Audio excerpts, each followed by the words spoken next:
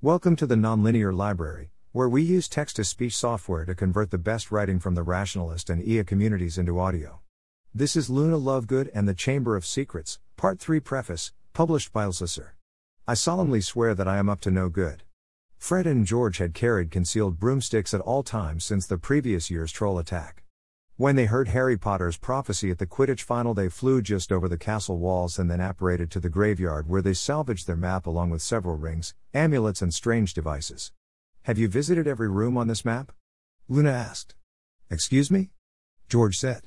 What part of the school have you never visited? Luna enunciated each word. Did she just insult us? Fred said. Perhaps our reputation is in disrepair, George said. What makes you think there exists a single room in the school we hadn't explored by the end of our first year? Fred said. Are you telling me you visited every room in Hogwarts in your first year? Luna said. We make no such claim, George said, for if we were to make such a claim, then we would include not just mere rooms but also secret passages, pocket dimensions, secret dimensions, pocket passages, and docket sassages. Surely someone of your reputation must have visited every room, passage, dimension, sassage and chamber by the end of your first year, Luna said. Surely, Fred said.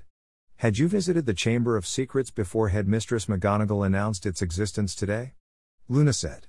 Someone said a rude word. Where is the Chamber of Secrets? Luna asked. It's this complex of tunnels, George said. It connects to this painting of Salazar Slytherin, to this girl's bathroom, and these places over here. This path goes to the Hogsmeade graveyard. Has the Chamber of Secrets always been on this map? Luna asked. Yes, Fred said. How do you know? Luna asked. I remember it, Fred said, I just never really noticed it before McGonagall's announcement. Are there any other rooms on this map you haven't noticed? Luna asked. The students failed to find anything they hadn't found before. I have an idea, Luna said. First we are going to look at this map normally.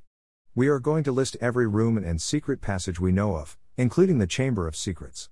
We are going to count them. Then you are going to conjure a grid over this map. We are going to count every single room without identifying them. Then we will compare the two numbers. The two numbers came up exactly the same.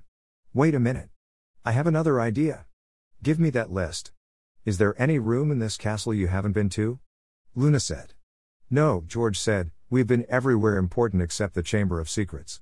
Let's go over the map again, Luna said. List each room you've been inside. That's the broom closet we trapped Percy in along with his girlfriend, his ex-girlfriend, his ex-ex-girlfriend and Peeves, Fred finished. Luna tore up little bits of parchment and covered up each room Fred and George had visited.